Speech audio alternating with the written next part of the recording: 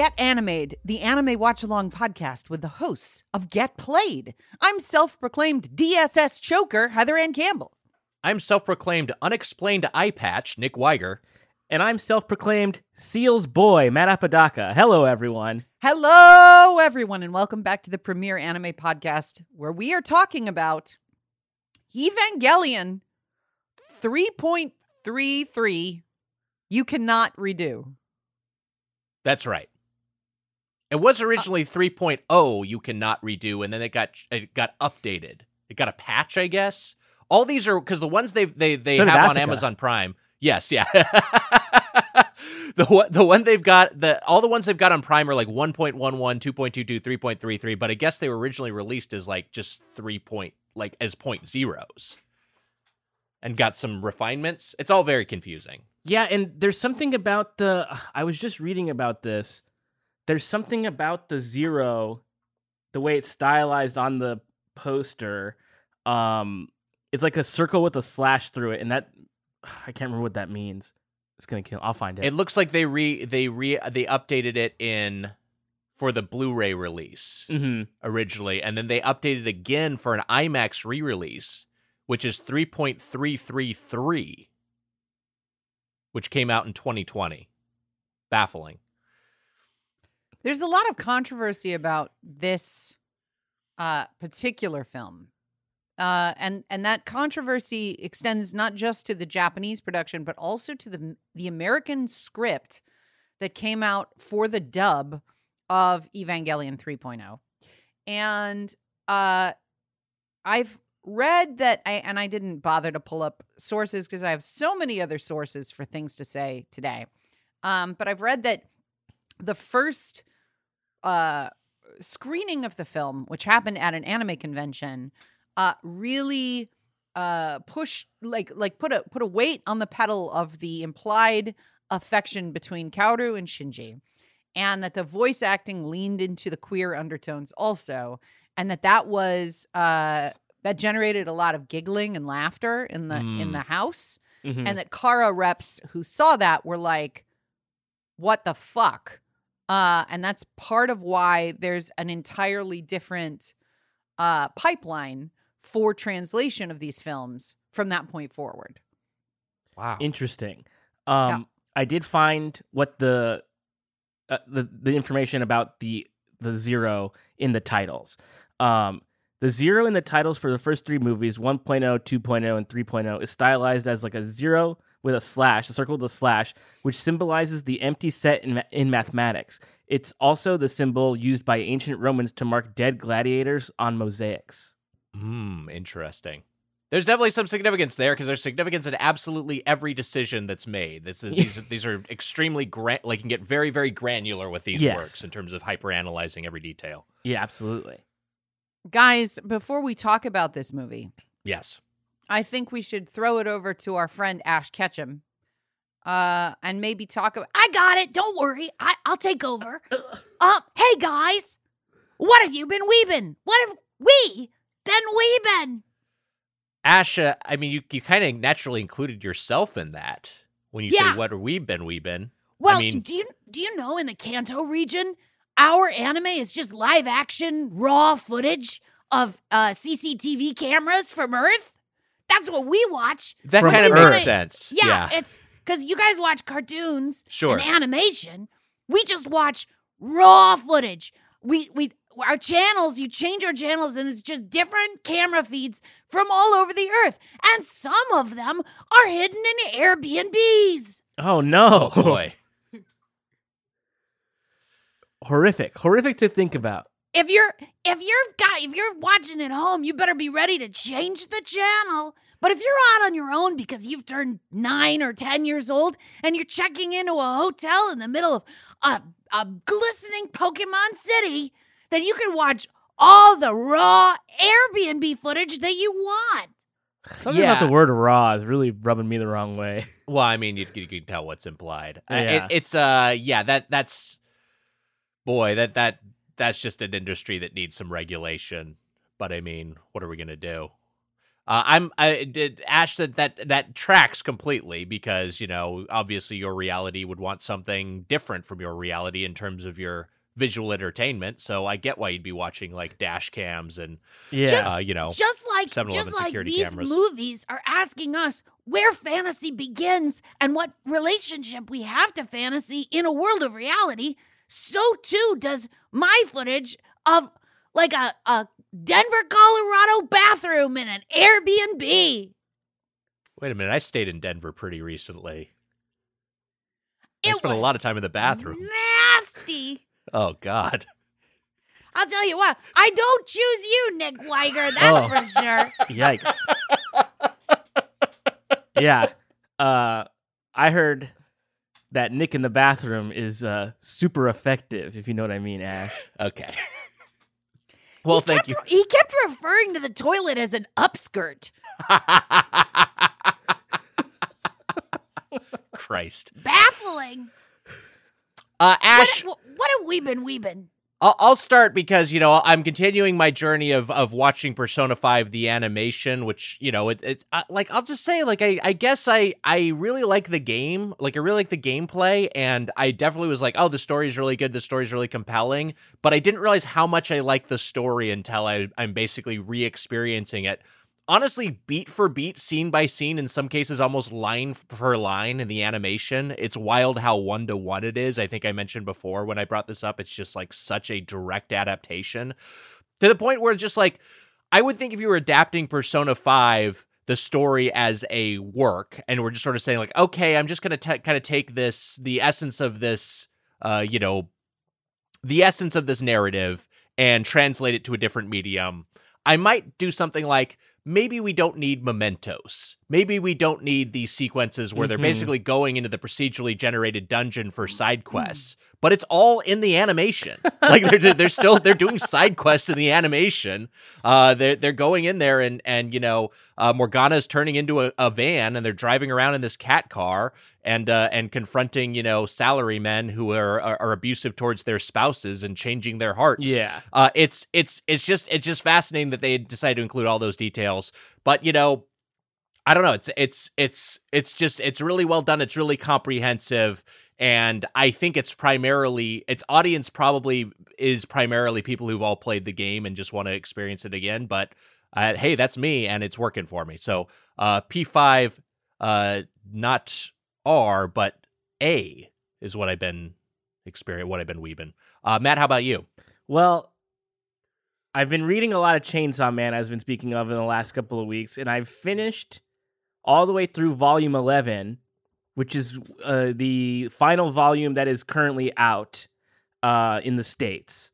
And so I've had no choice but to subscribe to the Shonen Jump app. Yes! Wow. I'm in there. This is a good look for you, Matt Apodaca. Hey, thank you so much. Because like the arc 1 of Chainsaw Man is finished by volume 11, so you get all the way through that. That's it, and it says the end of the public service arc. So now I'm in a completely new arc. Yeah, and it's so fucking good. Because like I don't want to I don't know. You'd be very circuitous at this point because it does get very spoilery. There's no way to talk about it without spoiling major parts of the second half of that initial arc. And so I can't say much about it, but the way I feel like they've taken the story in such an interesting direction, and just like the way that they've handled characters and perspectives of people that we already are familiar with, and sort of, I don't know, made me think about them a little differently. It's just really fantastic. I'm pretty sure by the time we speak next, well, maybe not, but I'll be caught up pretty soon because I'm flipping right through it, and then I'll have to wait. What's the release schedule like? I don't even know. It's not every week. They're not putting out a new Chainsaw Man every week, are they? I'm not sure. I don't know. I thought some are weekly. I'm not sure if their release schedule is weekly because I've never been like day and date with it. But yeah, that's that's rad. What are you reading on? I have an iPad. I can't remember what It's like a regular iPad, but Right. one of the newer ones. I can't remember. It's I wish it was a little smaller. I got it because I thought I'd be using it more as a laptop Sure. in daily life, but I also thought all this shit would be over. I want to say that from what I can determine online, Yes. the manga is released weekly, Yes. I just discovered that as well by just opening the app on my phone. which is like when you think about the pipeline for that, that's why so many anime that are about manga are about somebody losing their mind. Well, and the interesting thing about it too, and I'm just thinking about this right now, it's coming out every single week, and there hasn't been a single issue I've read where I was sort of like, all right. They're all fucking good. It's like, it's so crazy that the quality and the output are not in conflict with each other at all. It's just like a very consistent, good manga. It's great. I'd be interested in the workflow because I'm sure different artists have different ways they do it. But you know, whether you plot it all out in advance or whether you're just sort of like Stephen King style stream of consciousness, letting the narrative just sort of take you where it goes, like or maybe a little from column A, a little from column B. But I would imagine it's kind of like, if you like TV writing, where it's like in live action TV, traditionally what you do, you're writing the bulk of the season. And then filming starts, so you've got most of the scripts banked. But then, as you're filming, you're continuing to write, and then by the end, you've kind of basically caught up with where production is. I would imagine it's a similar sort of thing. But then again, I'm sure a lot of artists are just like fucking scrambling to put out a new issue each week because people who are creative are procrastinators. And either way, it's good. And you know what? If you got to procrastinate a little bit, that's okay too, baby. You got to do what you got to do. Now I'm trying to do the math on what manga is in Ash's world. And I don't know if it's just like raw dumps of people's like email inboxes. What is the text equivalent? Ash was on Hillary's emails before everybody. I mean, like it's like a cable box. Got it. Like a box of cables? Yeah, you just flip through and flip through and flip through, and then eventually, you settle on something that you're like, oh, okay. Oh, why is this guy jerking off? That's the mystery every single week. Like, why is he doing that? I was in Colorado, had the Airbnb to myself. Heather, what have you been weebin'? Well, I've still been weebin' Gundam Witch from Mercury. My ingestion of the series is slow, but it is consistent. And I've only got 2 episodes left. And boy, oh boy, did it get good. Because the construct of the show is you're in a school and there's all these like fake Gundam battles between high school students to determine who gets to manage an intergalactic conglomerate. And it's like, okay, great. But now it is about an actual counterterrorism effort. And watching those characters step up into those like traditional Gundam roles where it's like, hey, you're not going to pilot the aerial in order to, duel with somebody. You actually have to protect the people you love. Is like the emotional sort of power up that I needed the series to have. And also there's been a little bit more overt shipping of the main characters. So they were bride and groom in sort of name only. And now they're like actually clinging to each other and confessing their feelings, not love, but just like their vulnerable thoughts to one another. And I'm like, man, that's some good macaroni and cheese right there. Love it. So yeah, that's what I've been weebing. How about you, Nick? Wait, didn't I talk? Didn't you? You did? I think I did. You just tuned me out. That's fine. Oh, no, I didn't. I was talking Persona 5, the animation. I will say though. Sorry, on which a long morning. I did listen to everything you said. You went first, I think. I went first, yeah. Yeah. I will say the Witch from Mercury, like I fell off after like I watched like 4 episodes, I think, and then I was reading that like it really sticks to the landing, so I should probably come back to it and finish it off because I heard it end strong. Yeah, That's great. It really killed it. It killed it. And Nick, that's your first Gundam series? Yeah, I'd never watched Gundam before. Do you think, Heather, it's a good Gundam entry point series? Because I've never seen a Gundam. It has almost nothing in common with the rest of Gundam. So It's a little bit like if your first Evangelion series was the video game Girlfriend of Steel. Okay. Like you'd be like, okay. It was. Or yeah. How about like it's like if your first Final Fantasy game was Final Fantasy VII Remake. You know what I mean? It's like this is like a new kind of, it's got some connection, but it's kind of its own thing. Yeah. Okay. Yep. Okay.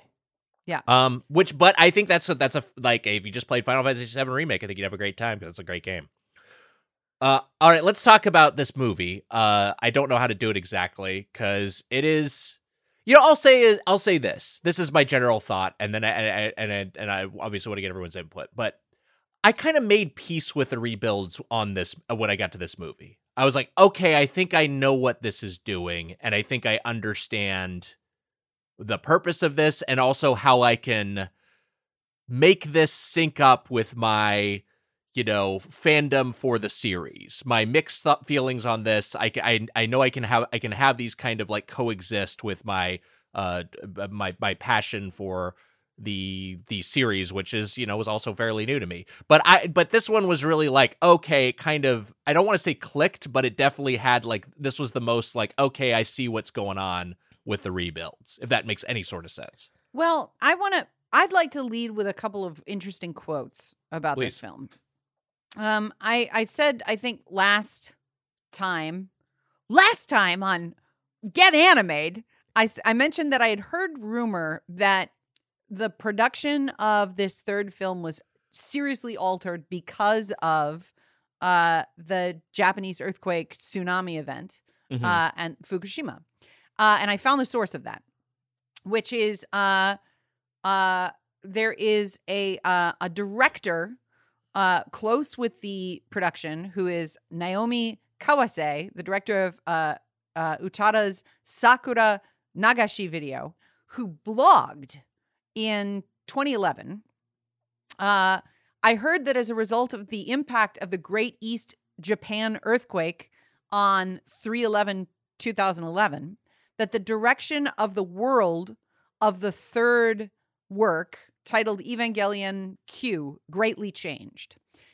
This is somebody who probably doesn't have the authority to speak on this, and it isn't a primary source, but I can't imagine that the primary sources would be vocal about having shifted the story and world of Evangelion 3 so late in production, especially since so many people had been waiting for so long for this third film to be released. But it does seem metaphorically to go from Misato championing Shinji and saying, don't do it for anybody else, do it for yourself, do it because you want to, and Shinji reaching into the core of this angel to rescue Rei, to suddenly go to a place where the world already has ended. Right. Feels like a response to the way that people must have felt after a huge portion of Japan had to be evacuated. Like if this was intended to be a film that is hinted at in the previews for the movie, that is a bunch of people trying to avert disaster, and you live in a world where disaster has already occurred, it seems like maybe that would be a narrative jumping off point for the film, that you would be like, why would you tell the story of trying to stop something when it's already happened? I mean, I don't like this movie or the next one. Yeah. Here's what I'll say in terms of making peace with it. I don't necessarily like either of these as movies either. I do think they have some dazzling character animations, some really cool mechanical designs, and some absolutely gorgeous backgrounds. I think the backgrounds in both this and the next film are just like it's just amazing, amazing artwork. They're both in, I think, 2:3:5 to 1, which is just, so you don't typically see animation in that aspect ratio, and that's cool. But I kind of have to think of this as like a side story / alternate reality. I kind of almost think of this as like, okay, this is like a Timothy Zahn Star Wars novel. It's like it have elements that are cool in and of itself. Maybe harder to square because it's from the creator, but I don't think of this as it's first off, it's impossible for it to be in canon with the series, because the series has a completely different plot points, and different characters do different things. So it's kind of like just like an alternate telling. My biggest beef with this film is that the suspense and drama come from people just not talking to each other, and not talking to each other in a way that's character motivated. Like, I don't want to tell this man that I love that I've secretly been dating somebody else. Is like, oh, that's character drama, that's suspense, that makes sense.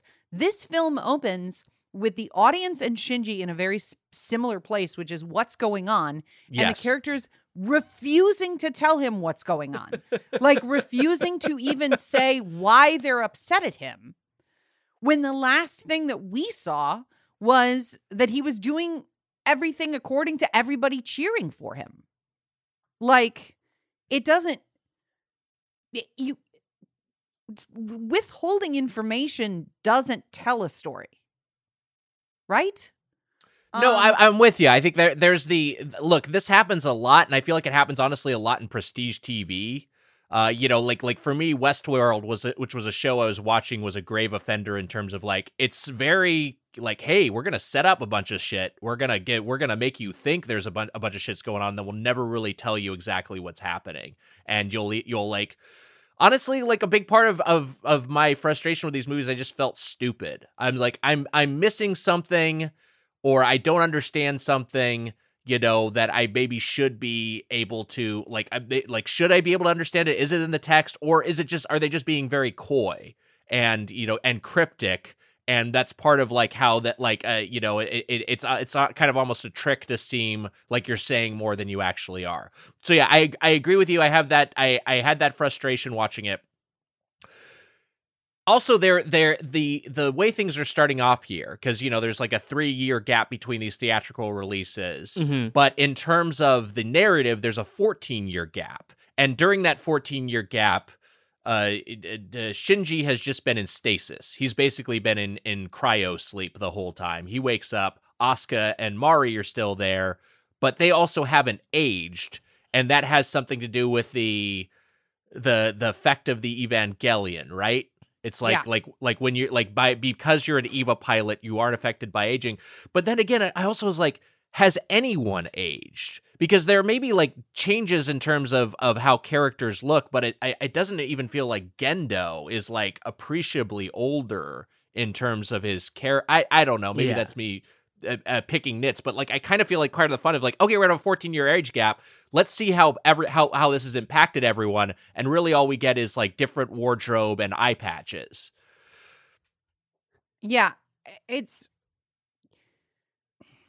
there are questions posed by the second film that are still unanswered at the end of 3. 2 of our main characters still have no relationship. It's a really frustrating. The thing that I wrestled a lot with while watching these again was that I didn't want to sound like a Last Jedi person. Like, sure, that's my continuing struggle when wanting to be critical of the rebuilds, because it's like, well, it's the same fucking dude. Like, if George Lucas made, but then again, I don't like the prequels either. Like, it's not like, oh, because a director has authorial control over an IP doesn't necessarily mean that the thing that they make is going to be good. Like, Jurassic Park 2 is not as good as Jurassic Park 1. And nobody's arguing, well, it's Spielberg's intent. And like, that's like watching all this money on screen and being dazzled by a lot of the imagery of these final films doesn't mean that they're good. No, I agree with you, and that's my thing. I'm watching it as like, okay, this is visual spectacle. It's obviously a lot of craft has gone into the art here. These look and sound great, but yeah, they do feel a little hollow / half considered. Narratively, I do like all the Jurassic movies except the last one. I'll just say that. but that's one where it's like like inarguably Jurassic Park is like so clearly the best one. That's just like, that's the whole thing. That's the whole franchise. Without Jurassic Park, there's nothing else. This I don't even I guess I'm just struggling to put it. Maybe it's like the Peter Jackson Hobbit films is kind of what the rebuilds of Evangelion are. That's just like, this is just not as good. It's got some stuff that looks cool. It sometimes substitutes excess and and just like is it Shelob, the fucking spider they fight in Return of the King. I think it's Shelob, whatever the fuck. That spider fight is like so cool and has so much stakes to it. And then by the time we're getting to like Hobbit 2, there's like fights with like a squad of elves and like 40 spiders. And it's just like, look, it's just more of this thing, but it has less impact because it's just like, the scale has gotten so out of whack that it's kind of diluted its importance and its significance. And also, we don't know what tangible threat these spiders offer to these individuals in the same way they do. We have, Frodo imperiled, and webbed and paralyzed. And it's like, I think that's kind of the issue here, is just like, there's just so much scale and there's so much shit going on, and there's so much like, hey, here's a whole bunch of Evangelion, here's a whole bunch of fucking angels, here's just like these gigantic battles with the Nemesis series, but you still are unclear on what exactly is happening, and so it has less impact. Even though it's spectacular. For me, because I've seen these twice, and I guess I sort of have a broader take on them all as a piece, even relating to the original series, that I'll have to save for when we talk about the final movie. But I don't know why I like them. Like, I don't know why I like them. And that's something that I am grappling with, because I hear what you guys are saying, and I don't disagree. But I'm watching this, I'm like, this is pretty cool. Well, that's the thing. It is cool. It does look cool. Like the ship designs, the mechanical designs are awesome. The fucking main ship, the Wonder they're in, it fucking just, rocks. Looks rad. And then for the stuff that I don't understand, that is not really, answered or brought back. For me, that stuff, and I don't know if this is just because I am a conditioned Lost fan, but I see that stuff and I just go, man, this shit's crazy. And I'm just like having fun. I don't know. And then like, I try not to look at I try to do this with most movies before I go in. I don't like to know because I think it's a bad metric anyway. I don't like to know what the Rotten Tomatoes score is for a movie before I go in, because the critic score is one thing and the audience score is one thing, and like, which one is more valid? Like, who could say? I would probably wager the audience score, probably, because it's like, hey, people are liking this. There's something there. Sure. A couple critics don't like it. Who cares, I guess. It has 20% on Rotten Tomatoes, and this absolutely shocked me for some reason. Do you mean from the critics? Yeah. It only has 5 reviews, though. So that's like the other thing you have to consider, is that like that's not really enough data to, base an opinion on. Wait, you're saying this movie does? Yes. 20%. And yeah. But like, yes, but also, like, because like there's stuff in it that I was like, I don't know, this is pretty cool. And what you were saying earlier that you think of it as a separate thing from the series, which yes, it is. But I sort of think they're more of one piece than at this point in the story we would think. I think. And I could be wrong, but I do sort of see it all as one thing, but not that like you need one. Well, you certainly need the main series to have these movies, but the main series doesn't need these movies either to work. Yes, 100%. And I'll just say this first off, Yes. in terms of like a critical consensus on this, I feel like anime, oftentimes with Western critics, reviews just like it's skewed a little bit negative for whatever reason. Yeah. Unless it's someone who's like a who's a fan of it. I just kind of feel like there's a little bit of just like it's a genre with its own conventions that a lot of Western critics are less familiar with outside of the big ones, and so they maybe are a little bit harsher in terms of, well, this isn't following what I understand of as conventional movie structure or whatever, which just got some weird elements. I think it could be part of it, but the other thing I'll say is that the audience score of this movie, which I just looked up, is like 63%. So That's it's like still pretty kind decent. of, That's not, but it's still kind of negative. semi-tepid from even the Evangelion fans who'd weigh onto this. Go on. But compare that to the Rotten Tomato score for Thrice Upon a Time, which is 100% with 23 reviews. Yeah. Universal acclaim. Universal acclaim. It won a ton of awards. Not that I agree with any of those awards. I want to read a couple of things, more quotes before we jump in. This is from an interview in June magazine in 1996 from Hideaki Anno. And the quote is, "I only make work for myself, not for the audience. However, making works is still the only way I can relate to other people. The relationship is like a masturbation show because other people are watching me act to please myself. They decide by themselves how to react to it. Mm-hmm. I do not directly pleasure others. It requires narcissism to be an author. Someone entirely lacking self-confidence wouldn't expose themselves like I do." So I think that's important. He's like, I don't fuck, I jack off. And you watch. Okay.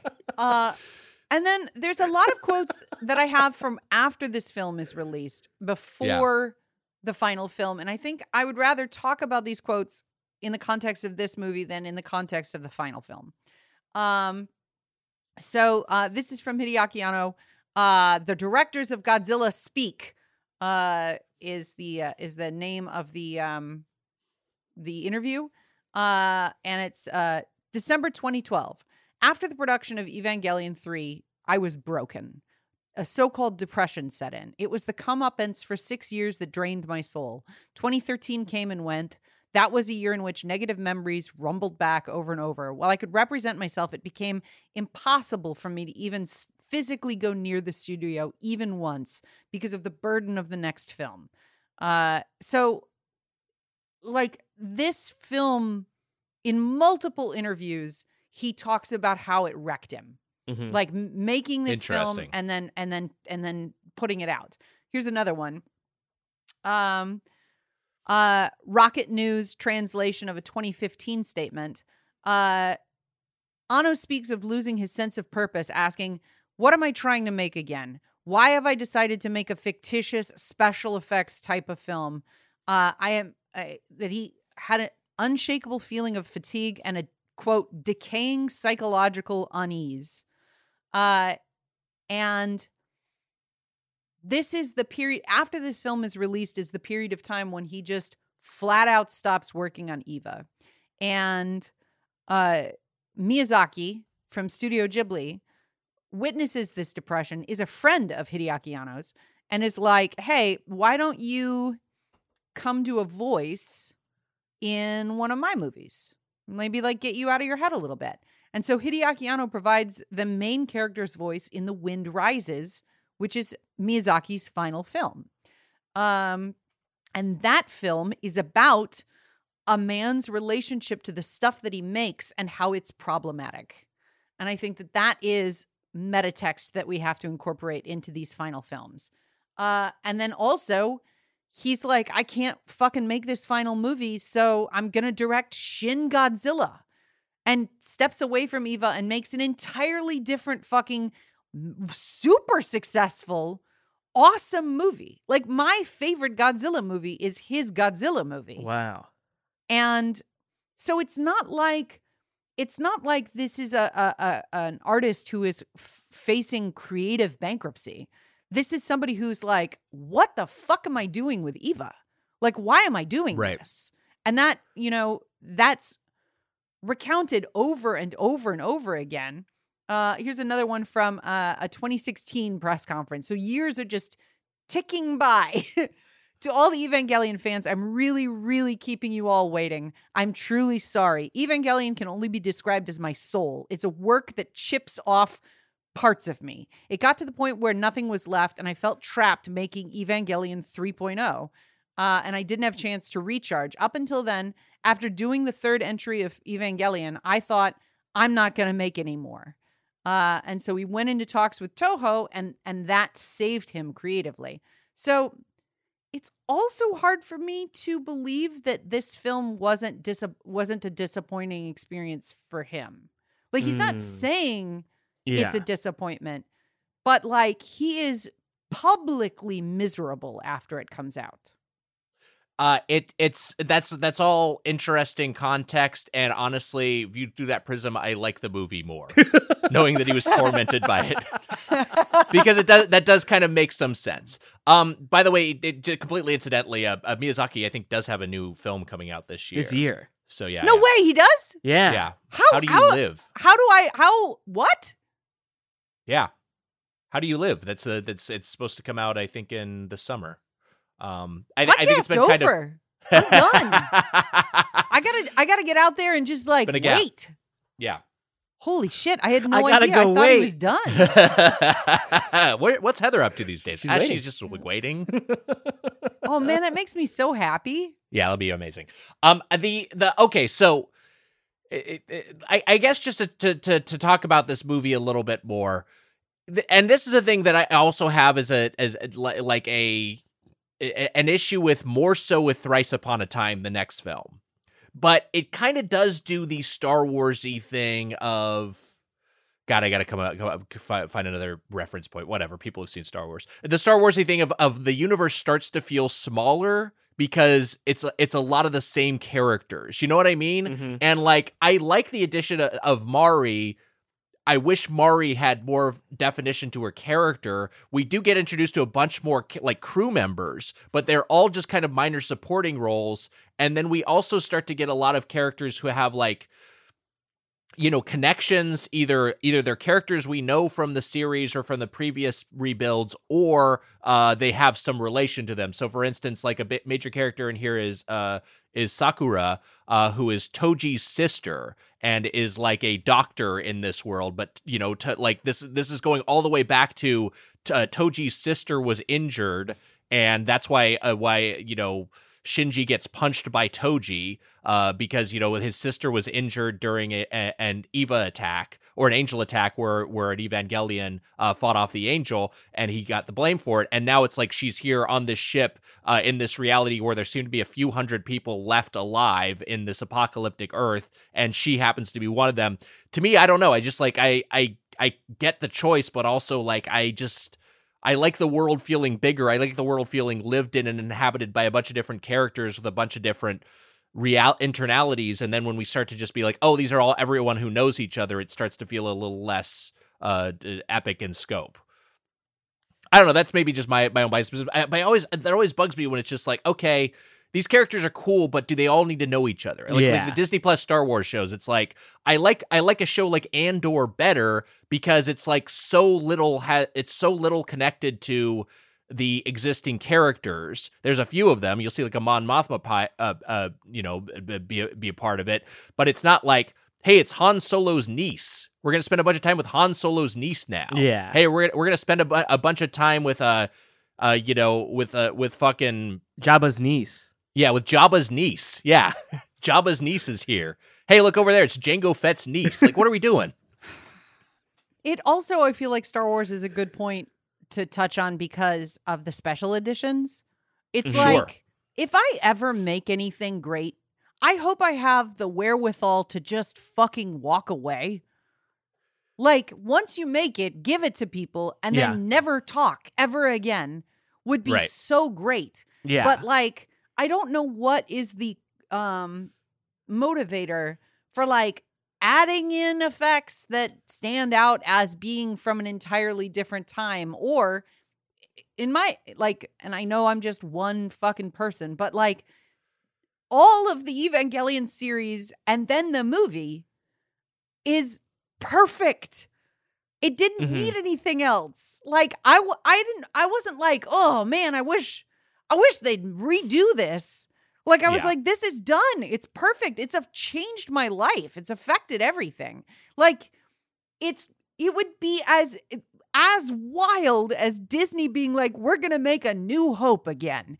And you go watch it and they're like, okay. I mean, they kind of did. It's the same. And then at the end of Empire, instead of Vader being like, no, I'm your father, he was like, no, Obi-Wan is your father. And you'd You're be my like, niece. Okay, well, the only reason this has any feeling in it is because it's metatextual, which is all these fucking movies are. Like, none of these events are happening because of the internal drama of these characters. They're just choices being made by production that are mirror, harmonic, reflection, echoes of the productions that went before. Let's just talk about the movie real quick. I don't even know what time it is. I don't know where we are in this podcast. Who are you? We're about 40 minutes in. All right. So we open with Asuka and Mary trying to recover Shinji's Eva from a coffin in space. And they are attacked by the Nemesis series.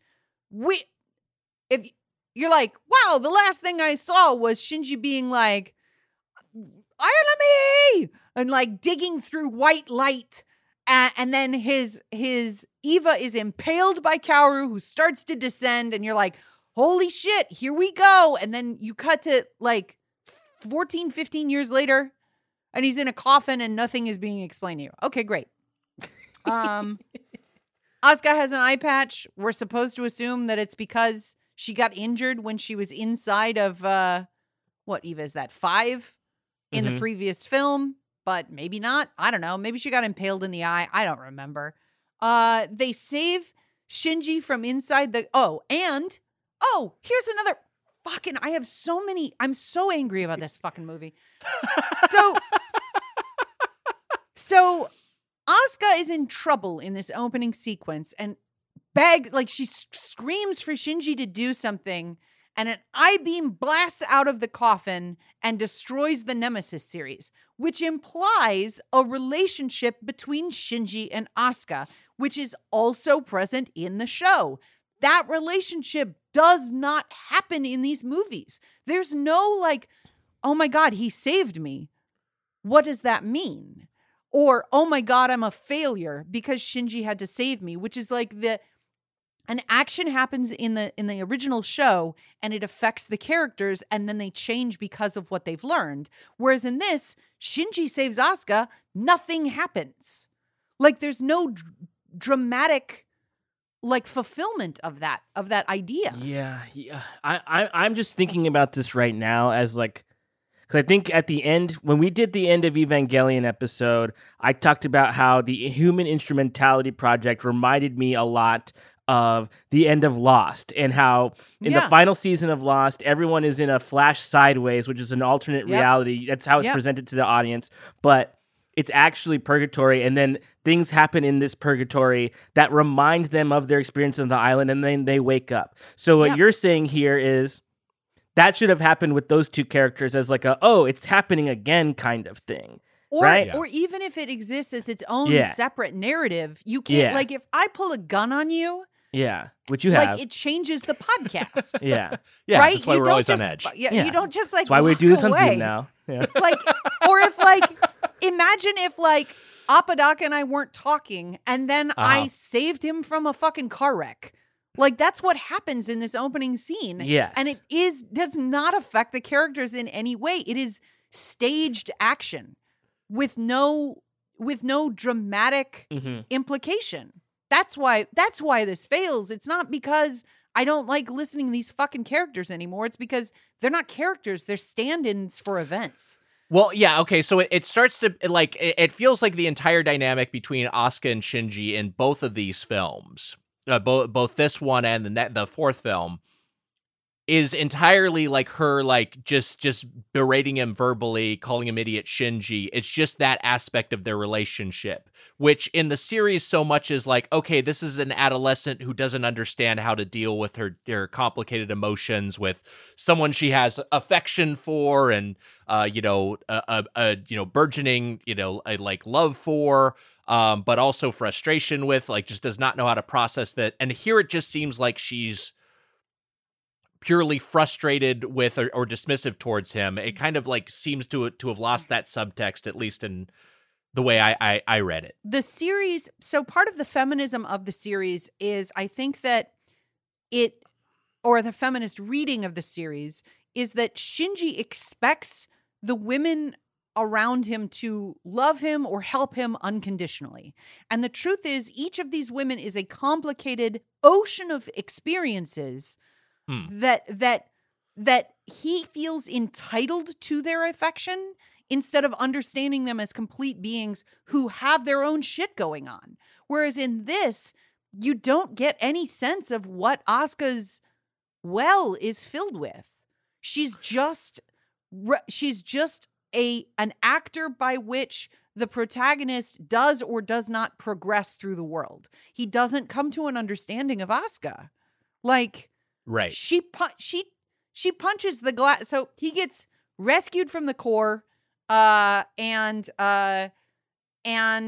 he's he finds out that Nerve is a separate entity, and Misato's got her own organization called Will or Willie, and he's got a collar on his neck that is going to explode if he pilots an Eva.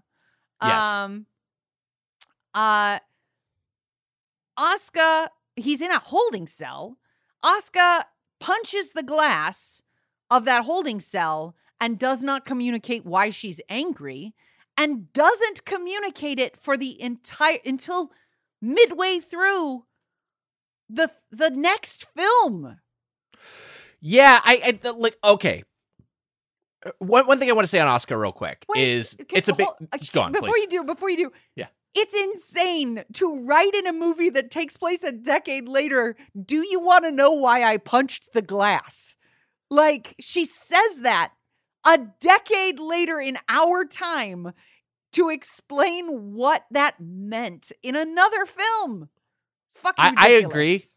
I agree. I do think the from what I read, the original production plan of this was to release basically 3 and 4, the rebuilds 3 and 4, like either simultaneously or back to back, and obviously there ended up being a big delay. That makes a little bit more sense with a compressed release schedule, like a Matrix Reloaded, Matrix Revolutions, if you're going to answer the next one, the next film. But yeah, with that long gap, it feels very strange.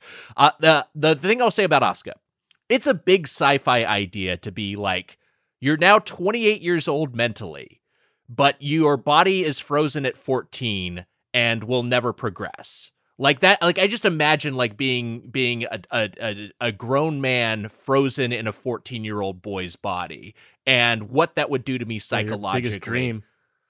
Okay. Like that would be a real, what does that even mean? Be a really strange reality. Like that would like fuck up your brain, right? Yeah. It's just like, and it feels like maybe that's an element of where her she is mentally, but it doesn't seem like that's necessarily explored. But that also brings me to, because you were talking about the feminism of the series and the depth of the female characters throughout Evangelion, the TV show and the end of Evangelion. I think the character gets the shortest shrift in these is Ritsuko. Like Ritsuko has like so much like, it seems like her whole thing here is like she's got short hair now. And I'm like, oh man, this was such a cool character that was like driven by her, her obsession with work / her obsession with her weird relationship with her boss, who also had a relationship with her mom, and like her like she had so much internal conflict in terms of her mom creating this like basically being the reason she's in the professional situation she's in now, and it's like. It feels like all that is just sort of like, I guess it's just assumed knowledge that you know that about her because you've seen the series, but it feels like she just has so little to do in these movies. Yeah,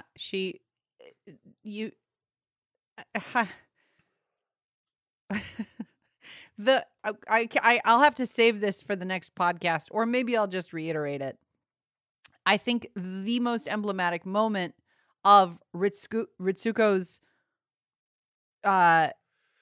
full like harvesting of her character and leaving her as an empty shell is when she pulls a gun on Gendo in the final film. Because in End of Evangelion, when she pulls a gun on Gendo, it is a moment where she is like where we the audience are witnessing her at the end of her fucking rope. She is willing to sabotage this man who has hurt her and betrayed her, and she's going to betray him right back. And she's got the gun trained on him, and then she is betrayed by her own mother, who chooses Gendo over her because she's like, I'm not going to shoot you.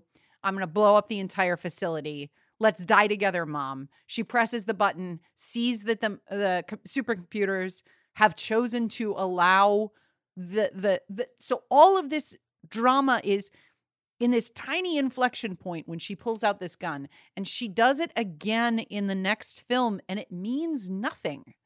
Like, if you haven't seen the series, you're just like, I guess she just wants to kill this guy. Have you seen the Colin Farrell remake of Total Recall? Because there's a moment like that it's terrible. It's an awful movie. I just he hasn't been on the podcast, but people may know John Daly. It was one of those things where I was like, I was in the theater, and John Daly was also in the theater, like with his friend, and we were just like watching the movie separately. And afterwards, I saw him. I was like, "Hey, what's up, John?" He just goes, "That was a real bad movie, huh?" I was like, some of my favorite instant reaction ever. But there's a moment there. So like in Total Recall, there's a huge plot point where Arnold Schwarzenegger is trying to figure out if a character is telling the truth or not, and he notices a bead of sweat dripping down their head. And it's like the tell, like, okay, this guy's fucking lying, and he makes a huge decision as a result. They do the same thing in Total Recall, the movie, the remake, but it's like Jessica Biel is like has like a tear running down her eye, but it's completely unearned, and it only makes sense if in context of having seen the original. And it's just one of those sorts of feelings. It's just like, okay, this is more of a callback than a plot point. Anyway, So Asuka. By the way, this movie is not nearly as bad as a Total Recall remake with Colin Farrell, and I love Colin Farrell, for the record. I'm just going to say this movie is actually. I think this movie is okay. I didn't necessarily like it, but it does give you a lot to think about. It's not his fault that the movie's bad. Not Colin Farrell's fault the Total Recall remake is bad. Or this movie. He had nothing to do with it. So Rei shows up and is like, "Hey, I'm here to save you," and Shinji leaves with Rei. But it's not the Rei he rescued. It's some other Rei. They head back to Nerve, and Gendo's got different glasses. He's gonna do the human instrumentality project. He's older. Yeah. He's gonna pilot the new. He's like, you're gonna go pilot the new Evangelion 13. With Kaoru. Shinji discovers this isn't his Rei. He's like, well, memory, like, what? I've saved you. What happened? And she's like, I'm not, like, I don't know who the fuck you are. I just got here. I'm not that Rei. So we don't even know what happened to that Rei. We don't know why the last move. What is the ramification of what Shinji did in the last move? We don't know. So his little tape recorder is broken. Kaoru's like, I'm gonna fix it. The reason we know who Kaoru is as a character is because of the series, not because of what we've been shown in these films. Mm-hmm. they play piano together. I love that. This looks fucking amazing. It's so this good. is what just the animation of their hands flying on the piano keys with that low angle following the keyboard. It looks fucking incredible. It's dazzling. And that's the kind of thing that makes me like not fully be checked out of these movies, as there are moments like that. Is like, holy shit, that's something I haven't seen. So Kaoru explains to Shin, because Shinji's like, what happened? And Kaoru's like, okay, here, I'll show you. So he brings him up to the surface, and you see the ruins of Tokyo 3. The moon is covered in red crosses. The earth is covered in red crosses. There's like crystallized Evangelions all over the place. And Kaoru's like, you triggered near third impact. And almost all of the life on Earth is dead. Okay, well, great. And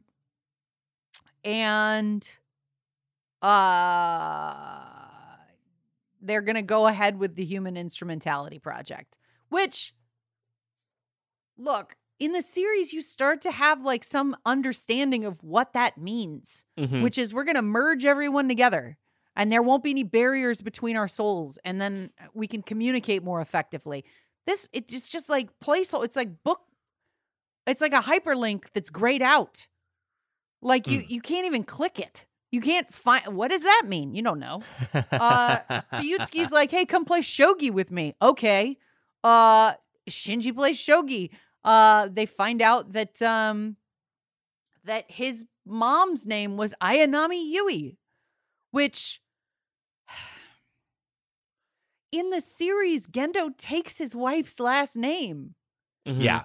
And it hits you. It's like, oh, was this a thing that he did because it was calculating and he wanted to ride on her coattails, or did he do it because he loved her? Here it's like you switch it up, and I don't know. It does, yeah. I did not like that change. I did kind of like them just playing shogi. I like Fuyutsuki's character, and I like him, and we get to get some more time with him. He's an interesting guy. He does kind of like his own obsession with Yui feels like, it's touched on at least a little bit here, but. Yeah, I don't know. It's so weird to talk about because a lot of stuff is just like this was done better in the series, and that's the whole that's just like the broad takeaway, and that's also the takeaway of a lot of individual scenes here. So he finds out that Rei is a clone of his mom. Just bold, like just told. It's a clone of your mom. And he has like a mental breakdown, which is done in like a handheld rotoscope camera sequence. Then Kaoru is like, hey, calm down, buddy. Here, let me take your collar. I'll put it on myself. We're gonna pilot EVA 13 together. And we're gonna use these 2 spears to undo all this damage that you've done. And Shinji's like, okay, I'll do it. They get into just real quick on the spears. Is this a new thing for the rebuilds? There was just the one spear, or were there 2 spears in? There was only one the spear, series. but then the EVA series had like cloned spears that they used against Asuka. The Spear of Cassius is an entirely new Evangelion weapon. That was my question. Yeah, the new there is a new spear. Okay, got it. So they get into the cockpit. They descend into the terminal dogma. Asuka and Mary are sent out because Misato's like, "Oh fuck, the EVA's activated. We gotta go." They Shinji and Kaoru reach, and I'm reading a synopsis here and synopsisizing the synopsis because there's. Reading these sentences doesn't even make sense. I'm going to read this one as written. Shinji and Kaoru reach second angel Lilith's decaying headless corpse where the spears rest and the abandoned Evangelion Mark 6. Okay. So they get there and they see that, and we're seeing it. Nobody knows what it is. Kaoru begins to be like, something's wrong. Something's weird is happening. And Kaoru's like, we gotta stop. Hold on, I gotta figure some stuff out. Shinji's like, no, we have to keep going. Eva 13 awakens, unseals another set of arms. Now it's got 4 arms. Kaoru can't control the Eva anymore. And Asuka and Kaoru beg Shinji not to pull the spears out, but he ignores them. Why? So that I didn't understand. He saves Asuka's life in the beginning, and he's created a bond with this new boy. And both of these people are saying, don't do this. And he's like, now I'm going to do it. Which is why? So the movie can keep going. He pulls the spears.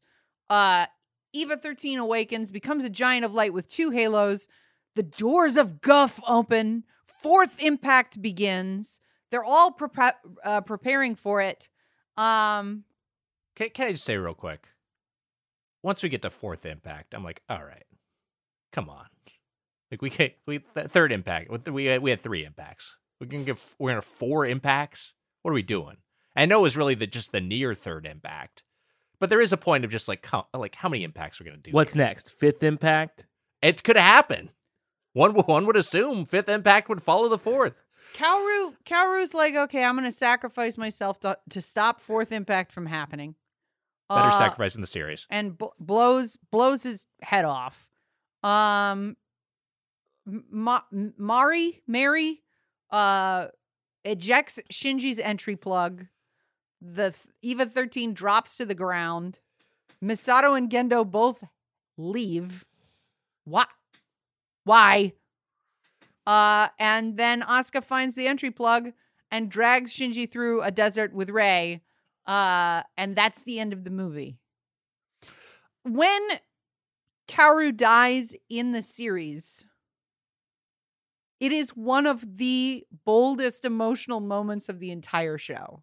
It's fucking incredible. It is held. Mm-hmm. It is a stationary shot that is held so that we can understand the emotional implications of what is transpiring. And it is also the catalyst for the end of Evangelion film. It is the lowest bottom point of Shinji's life when he has to murder somebody who has finally told him, I love you. And it is because of that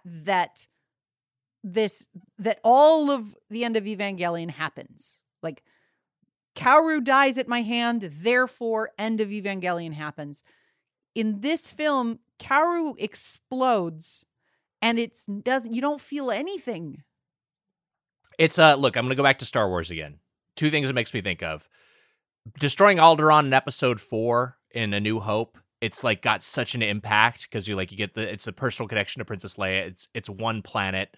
Now they go to Force Awakens, and there's a point where they use Starkiller Base to destroy 5 planets at once, and it's just sort of like, all right, like because you don't understand the importance of all these planets. It hasn't been, and it's sometimes like it's one of those things where less is more in these sorts of things. Like it being a smaller moment in the series, it has more impact because they've really just drilled down the emotional weight of this on the characters involved. But the other thing I was going to say, and this goes back to your special editions observation, Heather, the rebuilds at times kind of feel like the special editions of Star Wars. If every other scene there was a Han shoots first, or there's a Greedo shoots first-esque change. Yes. Every single one's like, okay, this is a strictly worse version of the thing that I already liked.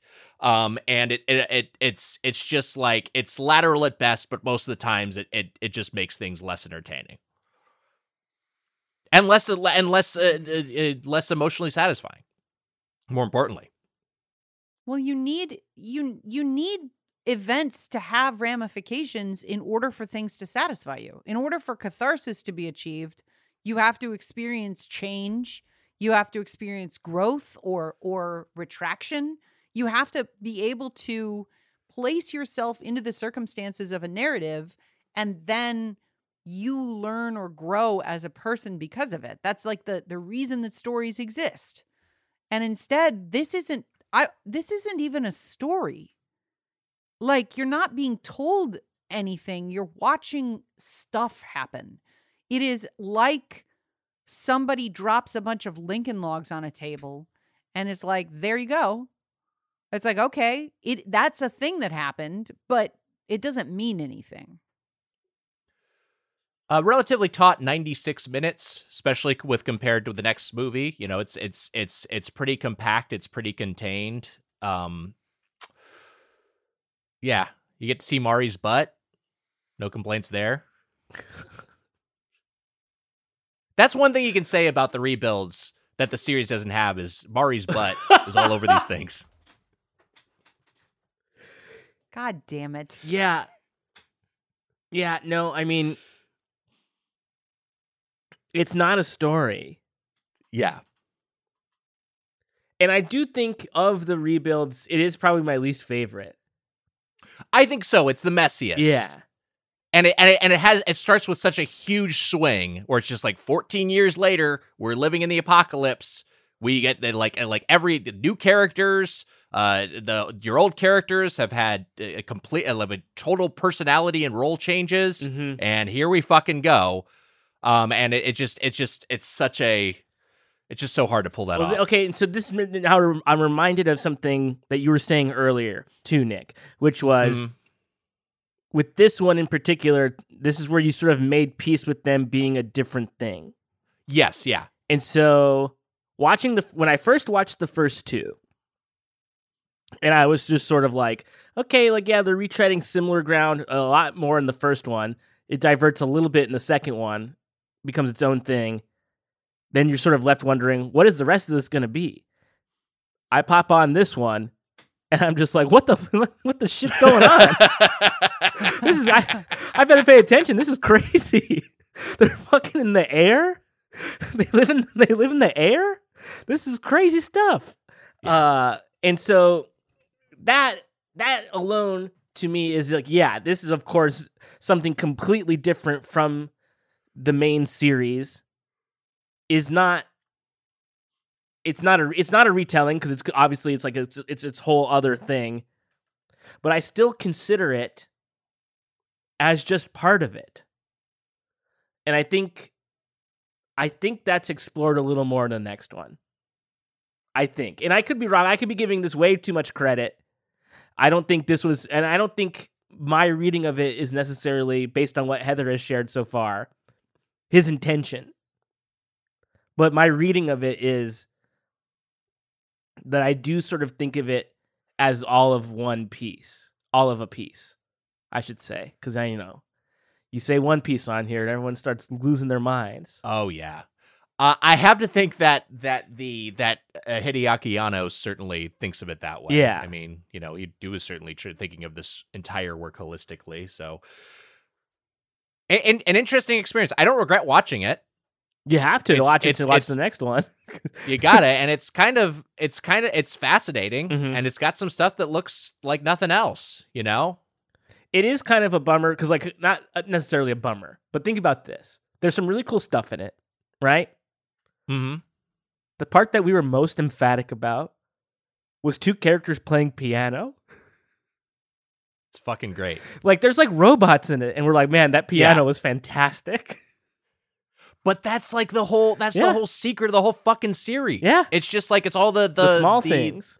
Yeah, the mecha and the fucking kaiju are almost like background noise. Yeah. It's all about the intimate character details. But that also is the reason that it succeeds is because those intricate character details present a worldview. Yes. And in the series, the worldview is one of despair and distress, that the only way that you're going to be able to solve your problems is through communication, but that communication is going to put you a few steps forward and a few steps back each time. It is not a simple, easy, like, therapy session when you are interacting with real people, right? Mm-hmm, like, the end of the series says a rainy day can make you feel sad, but that's because of the way you look at it. And the truth is that a rainy day is all about your projection of self onto that rainy day. And you can be happy on a rainy day, or you can be sad. But there is no central dogma, so to speak, of these films. Mm-hmm. There's nothing being told to us about how we should engage the world or what we should learn from other people. The reason that piano scene is good is because it implies relationship and it's gorgeously animated, but it doesn't teach us anything or tell us anything. It's just nice. I really don't like these movies. And I hate myself for not liking them. You don't got it. It'd certainly be easier if you did like them, right? I wish. Because then you wish you did. I really wish I was just like, these movies are a success and I fucking love them. And I'm just a Evangelion fangirl and I'm not protective of the old series. I'll take any Evangelion. I'm just just give me a tube, put casserole in the tube and jam it into my throat. But I can't. Like, the reason the series works is because everybody learns something and everybody grows. Even Gendo fucking learns and grows in the series. Whereas in the films, nobody learns anything. They just change. Mm-hmm. Barf. Everyone turned into LCL in the series and having like a fucking serene moment where all their dreams come true. It's just so cool. I wonder... There's nothing like with that emotional impact anywhere in these movies. I wonder if these work better if... Because I have a specific thought about Kaoru, which I don't know if it's like... Because we talked about him a little bit, right? He hasn't been in it much, and now he's gone. But in the first two, he's sort of like teased as this character, and this is all we know of him in these movies. And he is sort of aware. He's aware of the original series. Yeah. Right? He's aware of the events of the original series in a way that the other characters are not.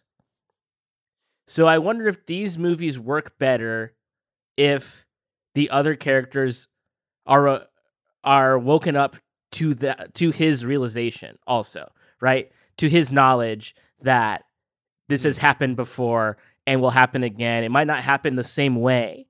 It might not happen beat for beat the same way it happens in the original series. But who's to say that was the first time it happened, right? Like it's probably happened before that. I think of it all as sort of in a continuum, kind of. And maybe that's wrong. But that's sort of how I was viewing it, because he is killed in the series, but he's aware of it in this reality now. So maybe he's just bouncing between realities, being like, oh, here we go again, this. No, I think that's a fair reading. It seems like it has, and especially with the next movie and how the next movie ends, it feels like it's very much cyclically about death and rebirth. So I wonder if history it's like...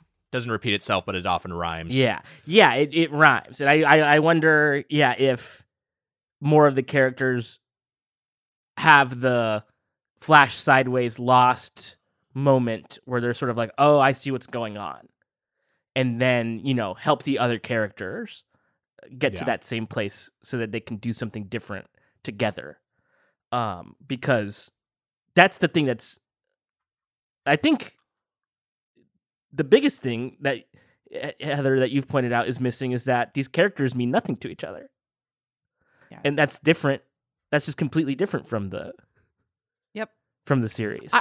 I hope if there are people who like these movies and because there is an understanding that we are, all of us, Heather included, Heather especially, most of all, went into these with an open mind, hoping these would be good and hoping to like these. Because I think there's a frustration you encounter sometimes with fandom where someone who's defensive of something will just say like, oh, you're just being a hater, or you don't. But it's just like, no, we all want to like these. I want this to be awesome. This franchise is really cool, and these characters are extremely well realized, and that's why it's like disappointing the way these were executed. But no one's being a hater here. We want to like these. Yep. Yeah. Well, we'll get into more thoughts on at Evangelion 3.0 plus 1.0 Thrice Upon a Time, which will close out our Rebuilds of Evangelion series. We'll do that next week, which I'm realizing, and I've talked to you about my Lost journey before since that series has come up. Yeah. I watched the pilot and the final episode. Maddening. Which I think is kind of like watching episode 1 of the Evangelion series and then watching the final rebuild and just trying to mentally fill in the gaps. You're like, huh? But yeah, that's this week's episode. You guys got animated? We did indeed. We got anime.